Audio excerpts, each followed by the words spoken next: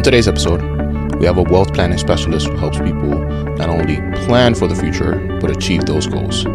Let's start the week with Hector Sanchez. Let's get right into it. Hector, welcome to the show. Hey, Roddy. Nice. Thanks for having me, man. Of course. No, I appreciate you taking the time to connect with us. You have a very busy schedule. And, right now, at least during COVID times, we're fortunate enough to be remote. So using this opportunity to make sure we connect. So thank you. Yeah. So let's dive right into it. Let's tell the world what it is you do for a living.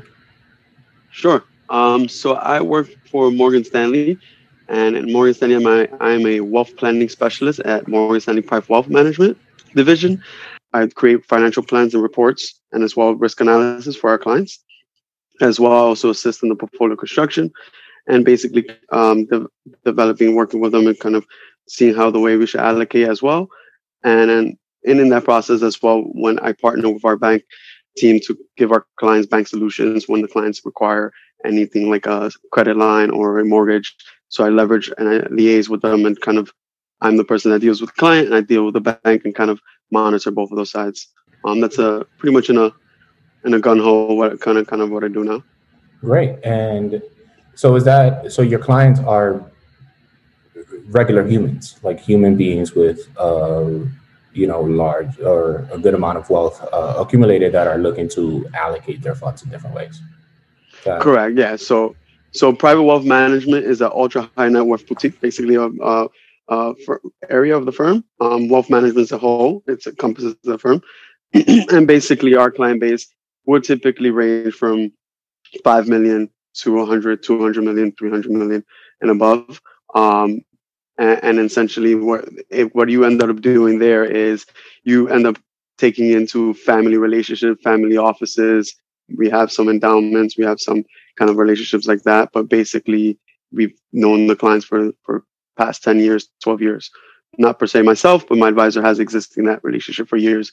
And he's leveraged that, continues that. And as the business and they individually keep growing, we keep growing with them and kind of containing their business. Great. Okay. That's fascinating. Tell me quickly, is this what you always wanted to do for a living? No, actually, believe it or not, I'm from Dyckman. I'm Dominican. I would be lying to you if I didn't tell you at one point in my life as a 12, 13-year-old, I was telling you I wanted to play professional baseball. Yeah. Same here. So one of the things, though, it all changed for me when I was entering high school and my mother decided to change all my high schools because, of course, all the schools that I picked were not necessarily the great academically, or maybe at the time what my mom thought is the safest, but they were great in baseball. So, and that didn't coincide for her what she thought was safe. So basically, I ended up in a small school called Coalition for Social Change. It's located in Columbus Circle, in 59th Street. That was interesting, right? That at that point, I thought everything, my early adolescent life, everything changed, right? And now, I need to rethink what am I going to do, because of course, Coalition didn't have a baseball team, so that was like a shocker, right? But it had a basketball team and a bowling team. Yes, get excited, bowling team. I mean, you could use the arm strength if you in some capacity, but it's not exactly the same. Exactly. So it was interesting enough. So I decided to stay. I got really acquainted with a lot of the teachers and the students. Actually, the seniors. A lot of the seniors in the school were from Dyckman, so they took me in. I joined the bowling team actually, and I got actually talking all that talk just to join the team. Exactly, and it was kind of cool, and whatever the case may be. And at that point, I realized that, why would I waste a year and go to another school and try to change for something that is not guaranteed? So I pretty much decided I just would give it a try, and it worked out. At that point, I had some great friends. I met some great friends, awesome teachers, and the school was the place, I think, for me. Right? I think at that point is the attention that I needed. It's the kind of academically the drive and the push that I was going to get. From that point, I landed into Binghamton, right? At Binghamton University, had a decision where, of course, what drew me to Binghamton was that they had a bowling alley in one of the No, I was deciding between Stony Brook and Binghamton, and I went with Binghamton because of the bowling alley. No, so the bowling alley is going to come back no matter what. Well, funny thing is there is that I ended up there, and basically I wanted to be a computer engineer. I remember as a kid that I worked with computers with my dad. I built my first computer and was convinced like that's something that I like to do. I liked working with my hands and kind of wanted to go back into that. So I got it. What age was that? At what age were you like building computers and doing all this? So my first computer, we built it together around 9, 10. Back in the day, I think it was it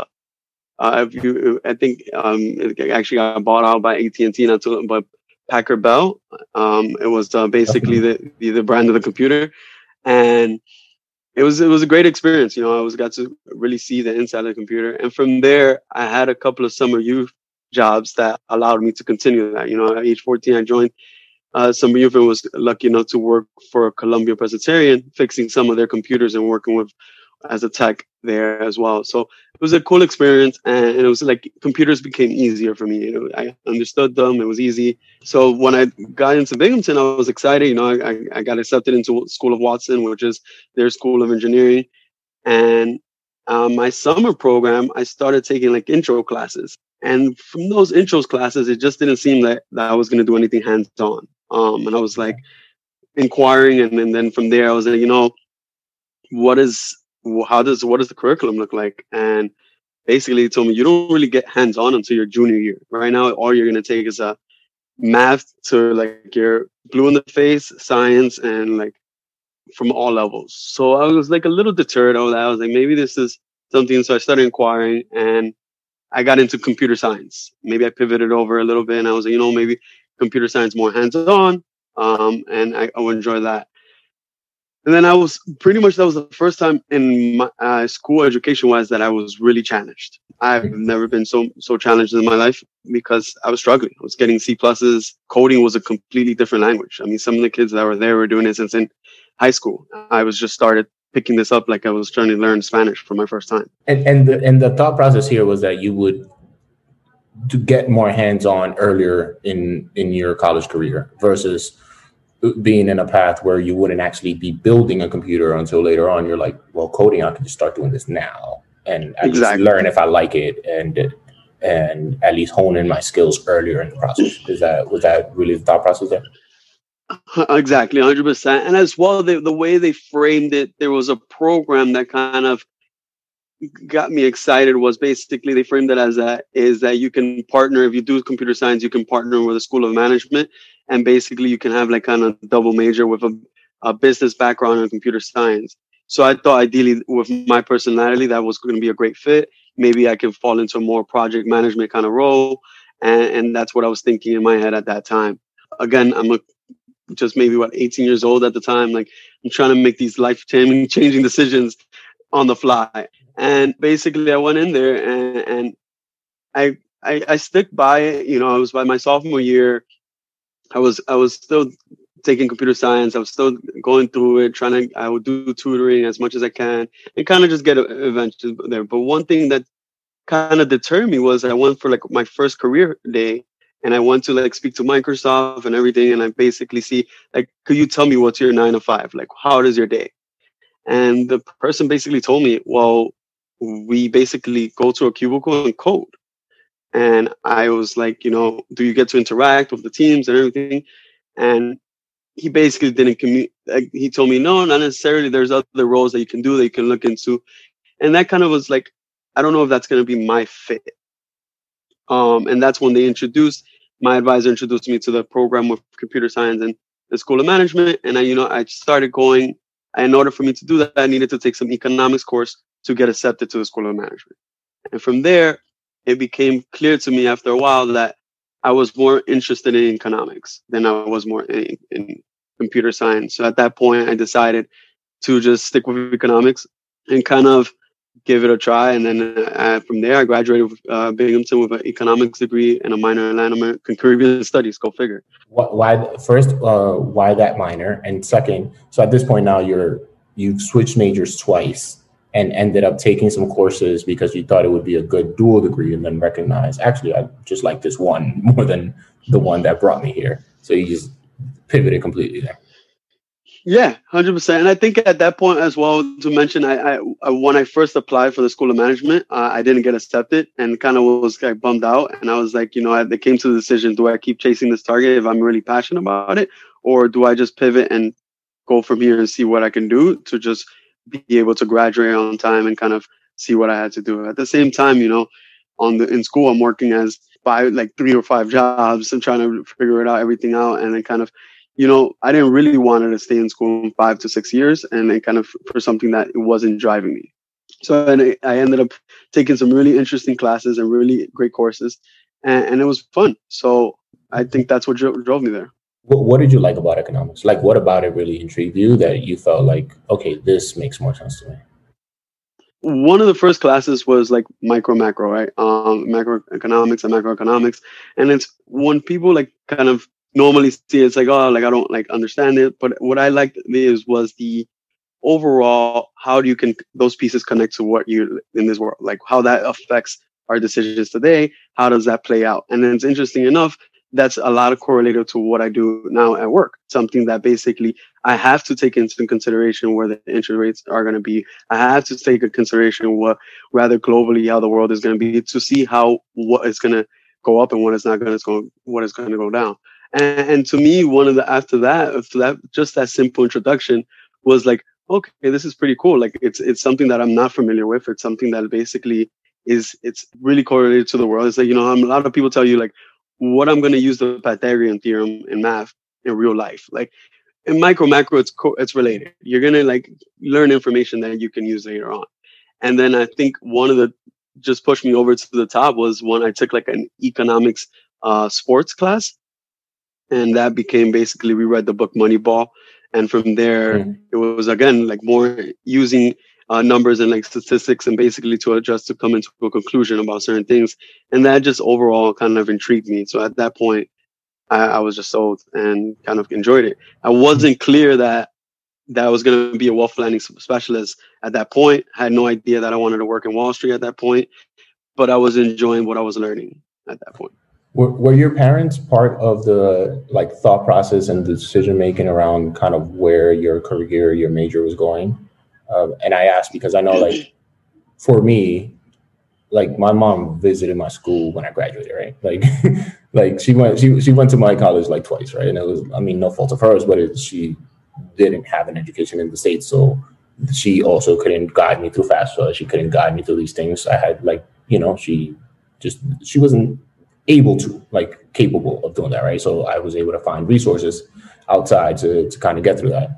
Wondering if you either had some of that guidance, that you were able to have a conversation with either your parents or other people, that you were able to develop relationships to help you kind of think through this, right? Because like you said, being 18 and trying to determine the rest of your life is pretty big, right? So like, were there influences in your life that you were using as a soundboard at that time? 100%. Yeah. So my mom, I mean, we had a great relationship. My mom worked as a home attendant and she worked 12, 13-hour shifts basically and still had time to like come home and do everything. But at a very early age, I told my mom like at 8 years old, the deal where I was like, listen, I worry about school and you worry about everything else. I'll make sure I won't disappoint you. And I took that vision. I don't know why, to be honest. Maybe some people say, my brother's 11 years older. I saw from his experiences that college was my experience also. Or you can say I took the environment where I grew up. I knew school had to be a place where I could go, that I needed to get a better life. And at that early age. And that's pretty much the stance I had. I told my mom I'm going to do that. So the same thing applied in college, right? And I think I was fortunate enough being part of the EOP program where I had advisors and kind of I leveraged that and spoke to most of them. I didn't just take the person I was nominated. If I had a good relationship with you, I would ask you and then go here and then just pretty much email teachers and kind of take that advantage. I was never afraid to ask the question. And I thought always entering into college, I was a calculator person and I knew exactly my next steps, but I was realizing that I didn't. Ask for help, and a lot of the times they will walk me through it. They kind of explain to me, and at that time it made sense. And it worked out. So That makes sense, right? So, having the awareness that you don't know everything, you don't have the answers, but you can piece people's experiences and information together to kind of fit you along your path. For those that don't know, what is EOP? It's the Equal Opportunity Program, and it's basically a program that they allow students that come from families with not well off, basically, and they're not necessarily can afford a full tuition into one of these schools like Binghamton or any other SUNYs.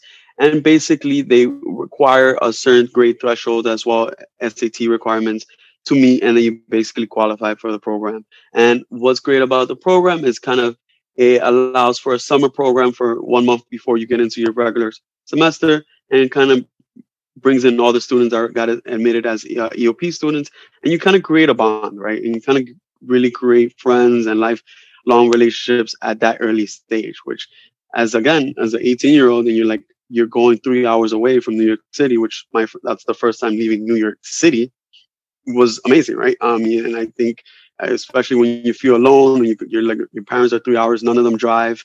So it's not like they could come visit you. And so it was a good experience in that extent, and kind of working with those people. So got it. That's great. And I mean, I was part of our school's version of that, HEOP, but it's the same concept, right? And I think I truly enjoyed exactly what you said, right? Like, you're able to be in a room full of people that mostly look like you, that are from similar, at least financial situations. And you can kind of start leaning on each other early on and build on those relationships to make sure that you all make it through this journey. And, you build your support system very early, which was super helpful. Some people were from, completely different parts of, not from the city, maybe from upstate New York or from other places, but ultimately the similarity and the threads were there, and we were able to build some really good relationships. So I'm glad you explained that, because I know, there are folks out there that don't know what this is, right? So, but it's played a pivotal role in me getting through school and in me being able to go away to school. Okay. So yeah, from there, I mean, basically, so at that point I graduated Binghamton, and again, I spent Binghamton more, trying to figure things out. But at the same time, I think I had at that point in Binghamton 3 jobs. I did one. I realized I needed an internship maybe later too than I should have gotten it. So, and again, it's thinking you know everything, but not really knowing everything, and kind of didn't take it full advantage. So at that point, when I graduated, I was kind of scrambling to figure like what I'm going to do, what I'm going to find a job. And at that point, I started a job briefly in State Farm. And that was because my internship was in State Farm in Binghamton as well. I had friends that kind of connected me with the person, and it was a cool experience. But it wasn't for me, right? And I think at that point I was extended a hand and lended a hand to join a temp job at Morgan Stanley in Purchase, New York, and it was to work in the operation teams. And from there, it was like, oh wow, like finally I get an opportunity to work at Morgan Stanley. This is amazing, and it was a cool experience. And I arrived, and I mean, pretty much realized early on it was a place where I needed to be, but it wasn't my end goal. I really quickly realized it wasn't what I wanted to do. But the people there, and I learned some great life lessons. And till this day, I speak to one of the ladies that kind of took me in, and it was an amazing story. Like, she was an amazing woman, like kind of resonated with me. She traveled from Brooklyn, New York on public transportation to get to Purchase, and was in the office at 6 a.m. And she was near 62 years old when I met her. So, that was like something a rude awakening, right? And so it's like, you would think it's different. And it was from there, I think at that point, that was one of those things that, you learn and kind of develop. And at that point, I just took the firm and I kind of try to see, where do I fit? Started asking questions, and I just started trying to figure it out and trying to excel in my role at the same time, try to get to see what my next steps are. And I ended up within the year, I think later on, I got given the opportunity to join the team, but I was told that we were going to offshore our team to Mexico. So I became an associate in the team and basically had to train a staff in Mexico how to do the job and how to kind of process things and doing different things. So it became from just starting a job, trying to figure it out, and real quickly kind of a manager role, which was very interesting experience at like 22 years old. So what were your job functions at that time? Like, what were you responsible for? So just to backtrack a little bit, so the team, what they do is basically every security that trades in the market basically needs to be set up in a system and add their prices manually and everything like kind of that. So one of those things that we did in that side, we worked in the fixed income side. So we would set up bonds and kind of and that information, and we will set it up. And it was kind of a demanding job because the traders will need certain securities in the system before they can trade it. At that point, when I became the associate, my job was to create procedural guides and really kind of develop the team in Mexico to pick up the slack, right? Because at that point, it was just left off that it was me and my boss. The rest of the team was kind of dismantled. And so we wanted to make sure that it was going to work, right? Once we go live. And I had an invested interest because my goal was to leave the team. So the more I taught the team some money in Mexico, the easier it would have been for me to step away. And that was my goal. And I think what I did there, and I took that motivation. I pretty much took one person in the Mexico office, kind of taught them everything. And I actually was able to go to Guadalajara, Mexico. And I stayed there for 2 weeks and kind of trained the team and really taught them everything I knew and kind of gave them the step-by-step process and took a different standpoint than a normal offshore model does. Like a lot of like when offshores, they have the same kind of models and they basically request that you kind of follow this log to the T, and it's basically step by step. And I was like, no, I created that log. I'm here. Like this is not a hard job. Let's let's work it through, and that's how it's gonna make you be able to like handle this job. And teaching that, luckily, that worked out, right? And just not too long ago, one of the guys that I actually ended up like basically teaching him everything that I knew messaged me. He said, I just got a job with another company at a higher role. And it was literally because everything you taught me, I was able to leverage and be a manager there. I was like, wow. He was 18 years old when I taught him that time. And now he's 20 something years old with a family and 2 kids. So like that was one of the most touching experiences for me. That's awesome to see. One, that you were actually pretty good at what you did, right? Because it resonated with people. But two, that it really had an impact on someone's life, right? Like someone is now able to excel in their careers based on the work that you did with them years back. That must be really rewarding. Yeah, it felt great, man. So yeah, and then from there, I had an opportunity with an email from somebody I worked in the purchase office. He was doing a different role in my office now. He said, hey, are you looking for a job? I was like, yeah, I'm kind of looking around, seeing, hey, you should look at private wealth management. I know an advisor that's looking. This is all within the same company. Correct. And basically, he reached out to me just because from our experiences working together, he thought, he was like, you'll be great. You were great at what you did now. I think you would be even better here. And I think it's a good role for you. You know how like when you say like things are going to happen for you when you're like being positive, kind of trying to figure things out. I think that was like my shining key that like I was being handed to. And I ended up going for a couple of interviews and ended up joining the team that I joined now. And at that point, I joined more of a service professional, or basically an analyst.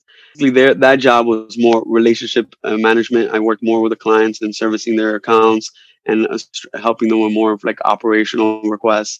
And from there, again, I saw that, I joined the team knowing that what I was intrigued about was the people that worked there. They were really intelligent individuals. It was probably one of the most intelligent individuals that I've met at my point in time of my career. And I knew that these are the people that could be my mentors and kind of teach me and along the process. How long ago did you end up joining this team here? Yeah, I joined in 2014. So now it's going to be 6 years. In October 2014. And prior to that, you were with the company, just at a different...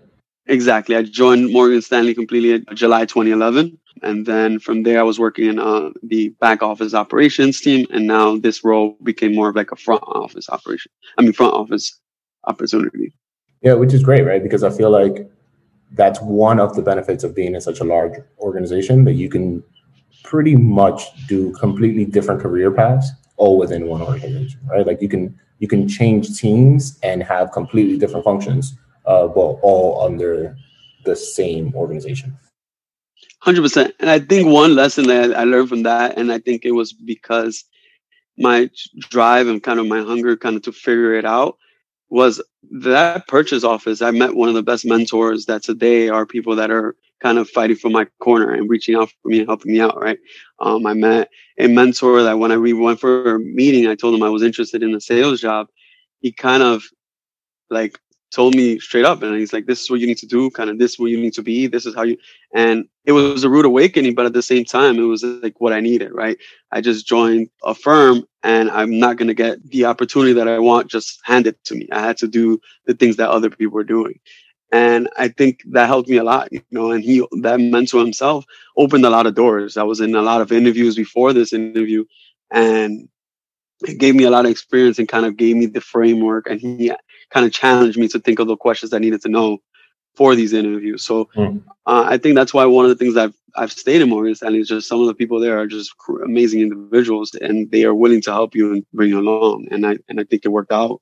Now to the goal that I ended up doing is within that team, I realized that I wanted to do what I'm doing now, basically managing, being a portfolio manager, portfolio to a certain extent, and kind of helping with financial plans. So I took the extra step at one point, like I believe year 2 of that, being on the team. I realized I need to decide either MBA or CFA. And what is a CFA and what is an MBA?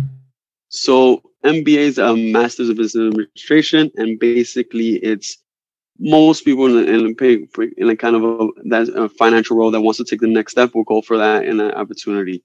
CFA is a Chartered Financial Analyst. For me, the decision played on 2 of those things were basically, one was because those were the next milestones I needed to take next step. I felt like I needed one of them to be taken more seriously, to be taken more like the person that I just want. I can't just come in from a back office operation experience and demand to manage portfolios for multimillionaires.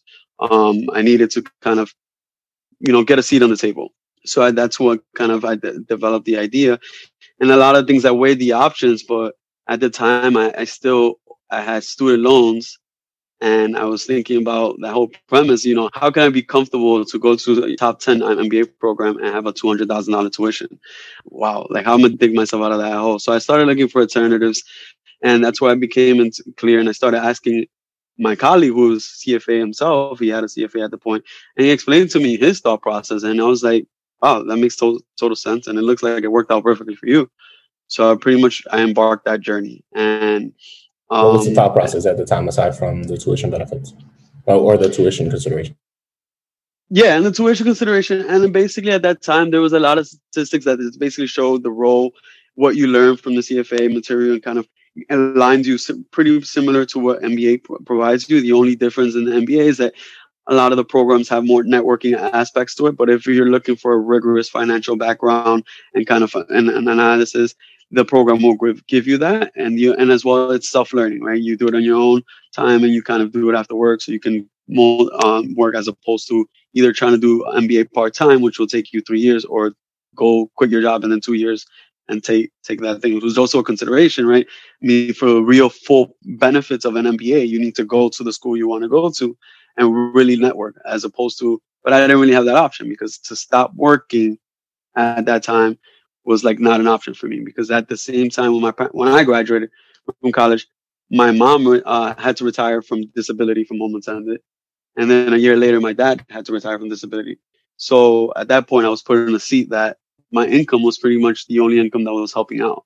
So there was a lot of factors in those decisions, but I think I ended up choosing the CFA more because, one, I thought it was 3 exams and it was more attainable at the time, and as well.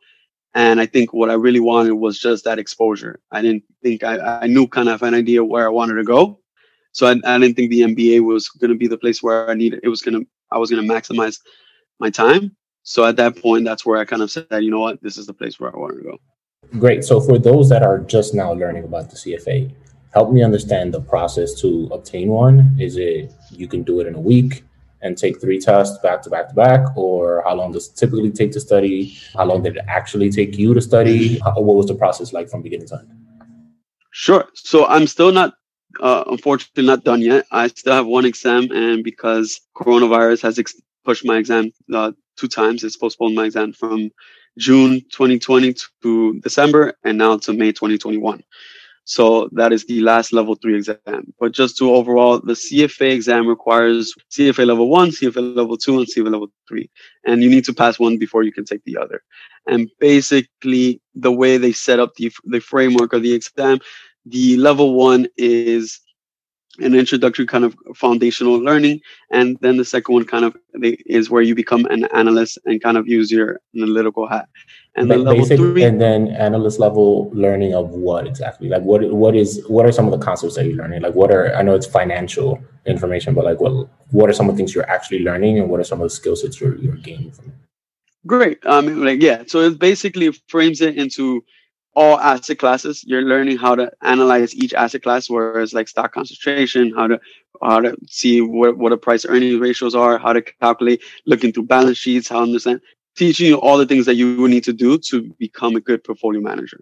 So basically the level 1 will teach you the foundational, what is a fixed income, what is equity, kind of those kind of things, and then expand a little bit more difficult than you will learn in the series exams that are usually typically required when you work in a branch study, like Series 7, which is a general securities exam, and Series 66, which is a securities laws exam. So it expands more of that, and basically the complexity of the exam requires 300 hours of studying, and that's the minimum. And it's because it's a rigorous program. You're literally learning a lot of information it's typically what you will try to learn in a 4-year or 2-year program with an MBA program, but you're learning it on like as quick as you can and pretty much your options. And it had to take me 400 hours at least minimum to kind of really get into the groove of things. And I overshot the hours because I had to figure out a lot of things. You had from at that point almost 7 years without reading, like going back into a school setting. And so I had to find the routine, right? I had to find something that worked for me, something that I can adjust. And as I developed that, I kind of got into the habit. It worked for me, and I kind of figured that out. And as well, a lot of the material was intense. And so I had to kind of pace myself and kind of really enjoy the information. And so that experience from there, it took me to the level 2 exam. And then so basically I took the level 2 exam this just past year, and I passed. And now I'm expecting to take the level 3 now in May 2021, which hopefully it's changed. It's a completely different new process. It's going to be a computer-based exam. So from the moment you picked up a book, because you told me this is self-learning, right? So you're working towards an exam, but you are at home developing your own regimen, and you can either come hang out with Ratty at night at a bar, or you can use your hours to really study. So you're home studying and for 400 hours. So what does that look like in terms of months? How much time are we talking in between the first and the second? So I underestimated the exam the first time, and I decided to, I believe I started studying in February, the first exam, and it was an exam in June. And from there, I wasn't prepared. So I didn't pass the exam at that point. So I had to retake it December of that year, that year. And at that point, it was almost an entire year while studying. And just that rigorous kind of phase. And just interesting enough, like I felt at that point, a lot of my friendships, and at least people that I've had good relationships, but like I went completely ghost, right? I mean, there was no way so it was like there was no way I can partake in every event and still keep the focus that it required me to do.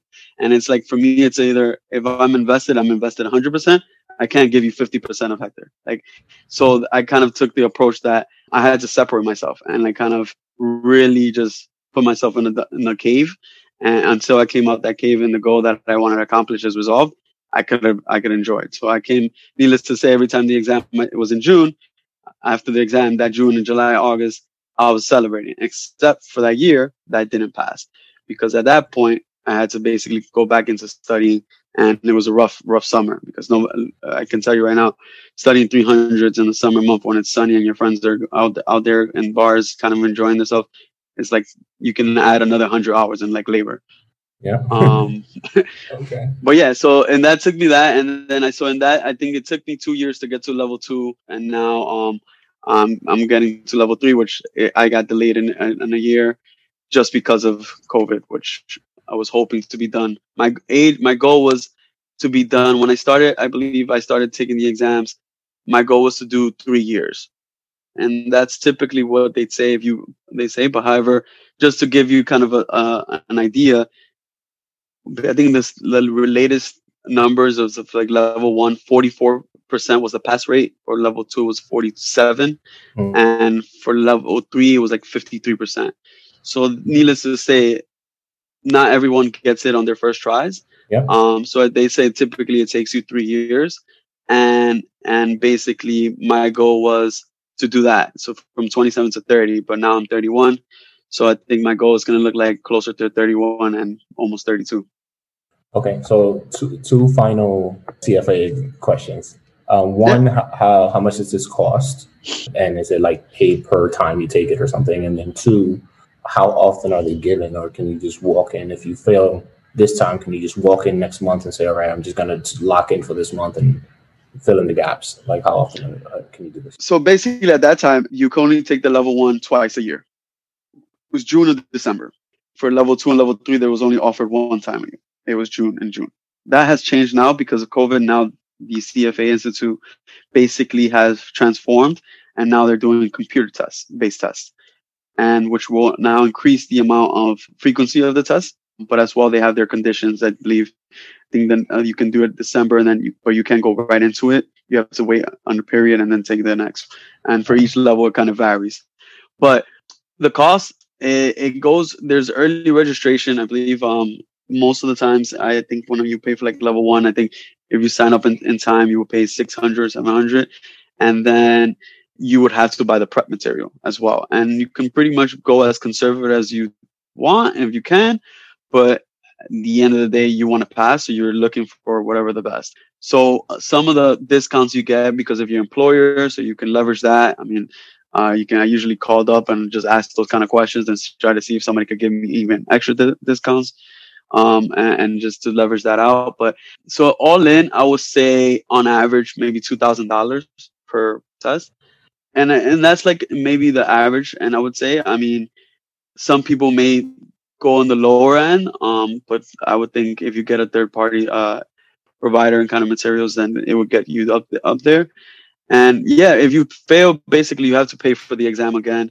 And unless you meet certain criteria with the materials, they will make you pay full price again for the materials. Unless, like, for some of the prep providers that tell you if you got through 50% of our materials, then we will give it to you for free, or we will just reduce the price of what you kind of doing. But in that case, you would just have to restart and kind of things. Luckily, one of the conditions that does help is my employer would cover the exam once you pass, right? So, and the expenses that you would have taken. So I think a lot of the financials industries as well, you can pretty much leverage that as well. It's a little different. Again, maybe to go back to the MBA comparison, I think our limit for tuition reimbursements was like $5,000 per semester, as opposed to that is great for a CFA where it's only $2,000, but for a school to go like a Columbia or Harvard, it's remotely not even impossible to just take $5,000. Like, what's that going to do for you? Absolutely, that makes sense. Okay, so I appreciate that. So now, if we're looking towards the future, in 2021, in May, you take this exam, you pass. What does that mean for your career? What does that mean for your next step and your next role? Not necessarily what you're already in the works in at Morgan Stanley, but in theory, what does that mean for somebody at your level? What could be the next step from there? Well, one, the role that I'm in now was granted part of it for the reason is because I'm already through that CFA journey. So I'm at to see where I need to be with that presence. And I think what it's going to do for me, not only for the education that I was able to develop and the experience, and it's giving me the confidence to do what I'm doing now confidently, right? But as well, it also kind of rebrands me, right? I mean, it changes what my resume says from the back office operations to, okay, now this guy was basically a financial analyst. He's able to do the job, and kind of, I guess this is now the restart of my career, right? Because I took a very back door into Morgan Stanley by going through a temp agency and kind of working my way until I got to where I wanted to be, and kind of a rebrand. And I think ultimately the career trajectory that I have now, I'm kind of at an advisor role. I'm kind of, technically my role is like a consultant to the team. I'm on the business side, right? So the next decision that I would need to make is if I want to become if I want to stick as that role, or if I want to become an advisor myself. And that's something that I would have to make that decision on my own in the next 2 years, I guess, or the case may be, and just to see if that's something that I want to do. Okay, so in terms of compensation, what does that mean being at your role versus being at an advisor? Like how, if I'm hearing Hector talk right now, I'm like, dang, I want to do exactly what Hector does. That sounds great. Can you give me a ballpark of what I should be expecting to make? And then if you then proceed to get your CFA or your MBA or whatever path, to then go for the advisor role, like what are the potential salary caps on something like that? And my role, I would say the ranges will be from like 150 to 350, like give or take. But I think it varies per business and per kind of experience. Because if you just Google wealth planning specialist and you go to Glassdoor, they'll give you kind of a different range. The only difference factor here is that I work in a kind of an entrepreneur setting. Yeah, Morgan Stanley is a brand, but ultimately I work for an advisor where he has his book of business, and he can share revenue. And at that point, as his business grows, my compensation will grow as well. And the same concept goes when if you become an advisor. Now you're an advisor, you're pretty much you're running your book of business, right? And I mean, and a lot of the days, the way the industry is shifting, it won't change much, because one of the things that I always consider about being an advisor is that I am 31 years old. Who is exactly that I'm going to go kind of prospect as a client? I mean, I can't go to the Mark Zuckerbergs of the world because they are my age, but they're multi-billionaires. I mean, why would they like kind of trust? And at the same time, there's where you would call older generational wealth that they're not going to trust a kid that's like 31 years old compared to a guy that's been doing it for 20, 30 years. So the way the industry is diverging is that you have multiple advisors in one team managing kind of multiple relationships. And at that point, that range, I think, you can either make, depending what kind of book you're bringing in, but in how big, how the size of the book, you can make $1 million, 1.5, 1.2, 3 million. I've seen some advisors that, they make that kind of money and that just means that they're generating serious revenue, maybe $11 million a year, and kind of good assets. We would say like they manage 4 billion in assets, just to give you an idea. And that's kind of the goal of like kind of what you're aiming for. Granted, that's an elite level for like a lot of advisors, and there's a lot of smaller scale advisors that they manage more in the 1 billion or 200, 500 million kind of book of business, and there you go. You can thresh down from there, and you can maybe make 500,000 or 250 or 350. So it sounds like in your team there are folks that go out there and get clients, right? So the people that are out there saying, hey, you should really, consider investing your money with us and help us grow and manage your wealth. And then there are folks that from once they are in the door that would manage the relationship going forward. And then there are also folks that are actually actively investing that person's money, right? Is that capture what some of the team looks like, or is there a lot more to it that I'm completely missing? No, you got it. You got the ballpark. I mean, I'm not trying to get too intricate with the details, but that's the sum of it, right? So the way it works, we have 3 advisors, and basically those 3 advisors have clients that they work with, right? And then we have like a very senior advisor, and he's basically been one majority of the book. I mean, he has a great relationship he has these clients for over 20 years. He's in the industry for over 25 years. And so their focus one is maintaining those relationships. And one of the things I would add, what's different about private wealth management is you're dealing with ultra high net worth clients, which brings more requirements than just managing their portfolios, right? Because these clients will 9 out of 10 times they will have multiple relationships with different advisors and different banks, but what they really leverage is like different opportunities. They would like to invest, work with the bank. Like, if you can get me into private equity, could you get me into this meeting with like a Blackstone in the world? So, or like kind of things like that, and like leverage that connection of the brand of Morgan Stanley. Or I would like to like kind of meet James Gorman. So a lot of the times there's those things that the advisors are doing and kind of leveraging the entire firm. That's what one of the privileges of working in a big multinational firm, and it's kind of leveraging those things to offer to these clients. Because when it comes to these clients, it just becomes that you can pretty much invest their portfolios, and a lot of times they're really sophisticated clients. They already know as well a lot of things, and they kind of agree. And our business predominantly is fully managed, which means that we manage their portfolios, and kind of we really have once a year or quarterly kind of conversations just to make sure they're review and kind of make sure everything's still the same. And at that point, we're managing the portfolio to a stated goal that we kind of have in our, like we discussed. And other than that, then comes into the extracurricular. Like my son wants to graduate this school. How would I get there? What I'm thinking of buying this property in this place. Do you think it's a smart investment? Could you do some cost analysis? And that's why the scope widens. And once you're dealing with these kind of relationships, you can get really interesting requests. And I think that's what a lot of the team does. And we kind of form that request and work together and try to establish. Then the rest of the team is like more of a support staff that pretty much makes make sure everything gets done, right? I mean, without them, there's no kind of experience. And just one thing that I would add at this point, since the lead advisor has been in the firm for so many years, and he's kind of established himself as an elite advisor.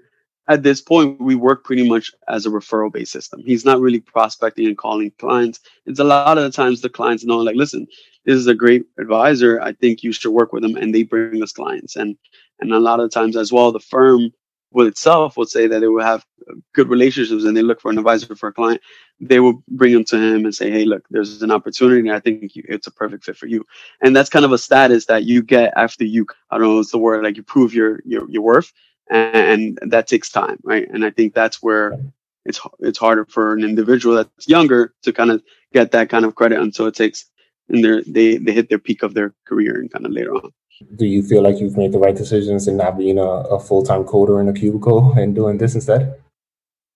Yeah, I think 100%. And not needless to say, I mean, if in the foresight to say, I mean, technology is changing the world. So I think it's a great career. It's great. I think it's an amazing world. But it wasn't just the what I loved, right? I'd still at one point I would say the way everybody keeps talking about the robots are going to take over the world.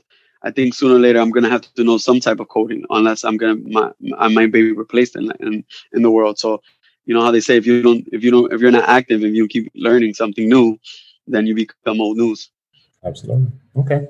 Do you have any books or resources or some form of media that has changed you personally or professionally that you think folks should be checking out?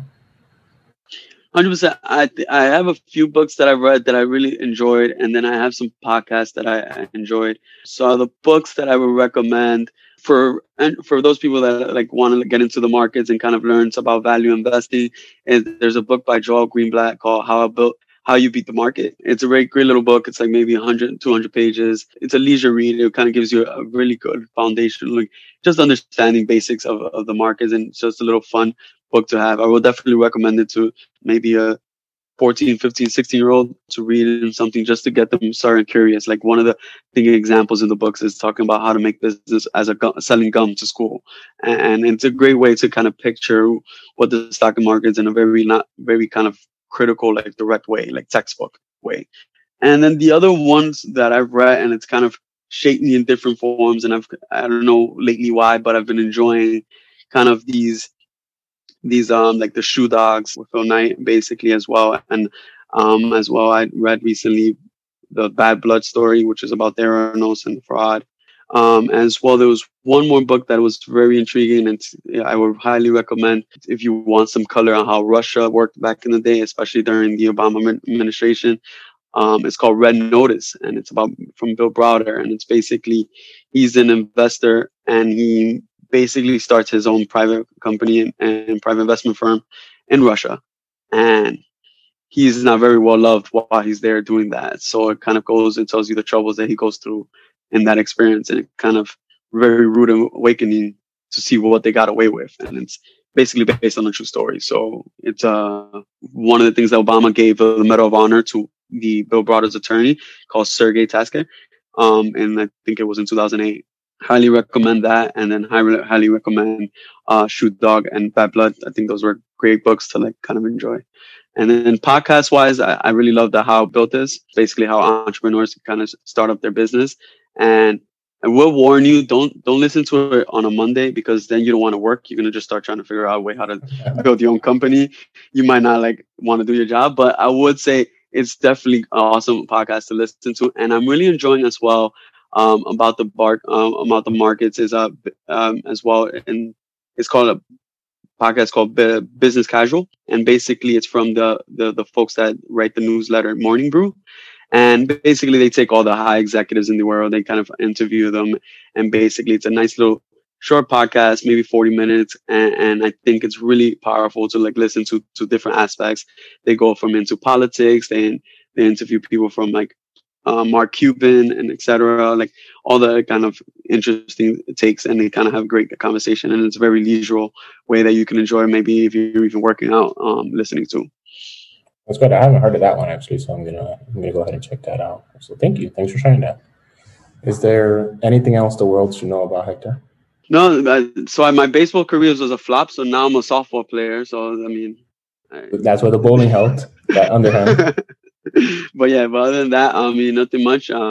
Just trying to take everything day by day, the same way as COVID has starstruck everyone. And I mean, just trying to stay safe, you know. Actually, now that you mentioned COVID, is there any clarity that COVID has brought to your life that you'd like to share? Any COVID clarity that has come out of this?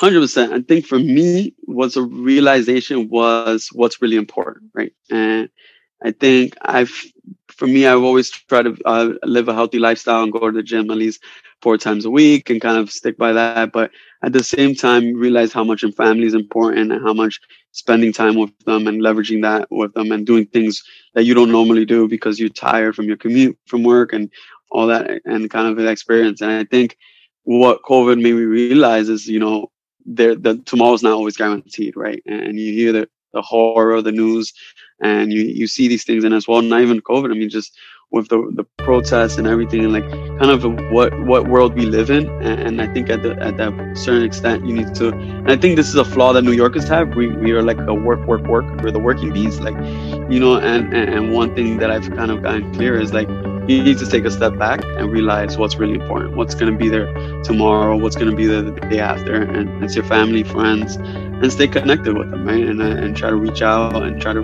build those relationships. And I think I've taken maybe a bigger role in trying to do that now, because I think during my CFA world, I kind of lost connection with a lot of people, and I feel like I needed to rebuild those relationships. And what a better time to check in to see how people are doing when this is the toughest time, right? So, and just trying to see what I can do better, you know, how can I be better and how can I keep pushing myself.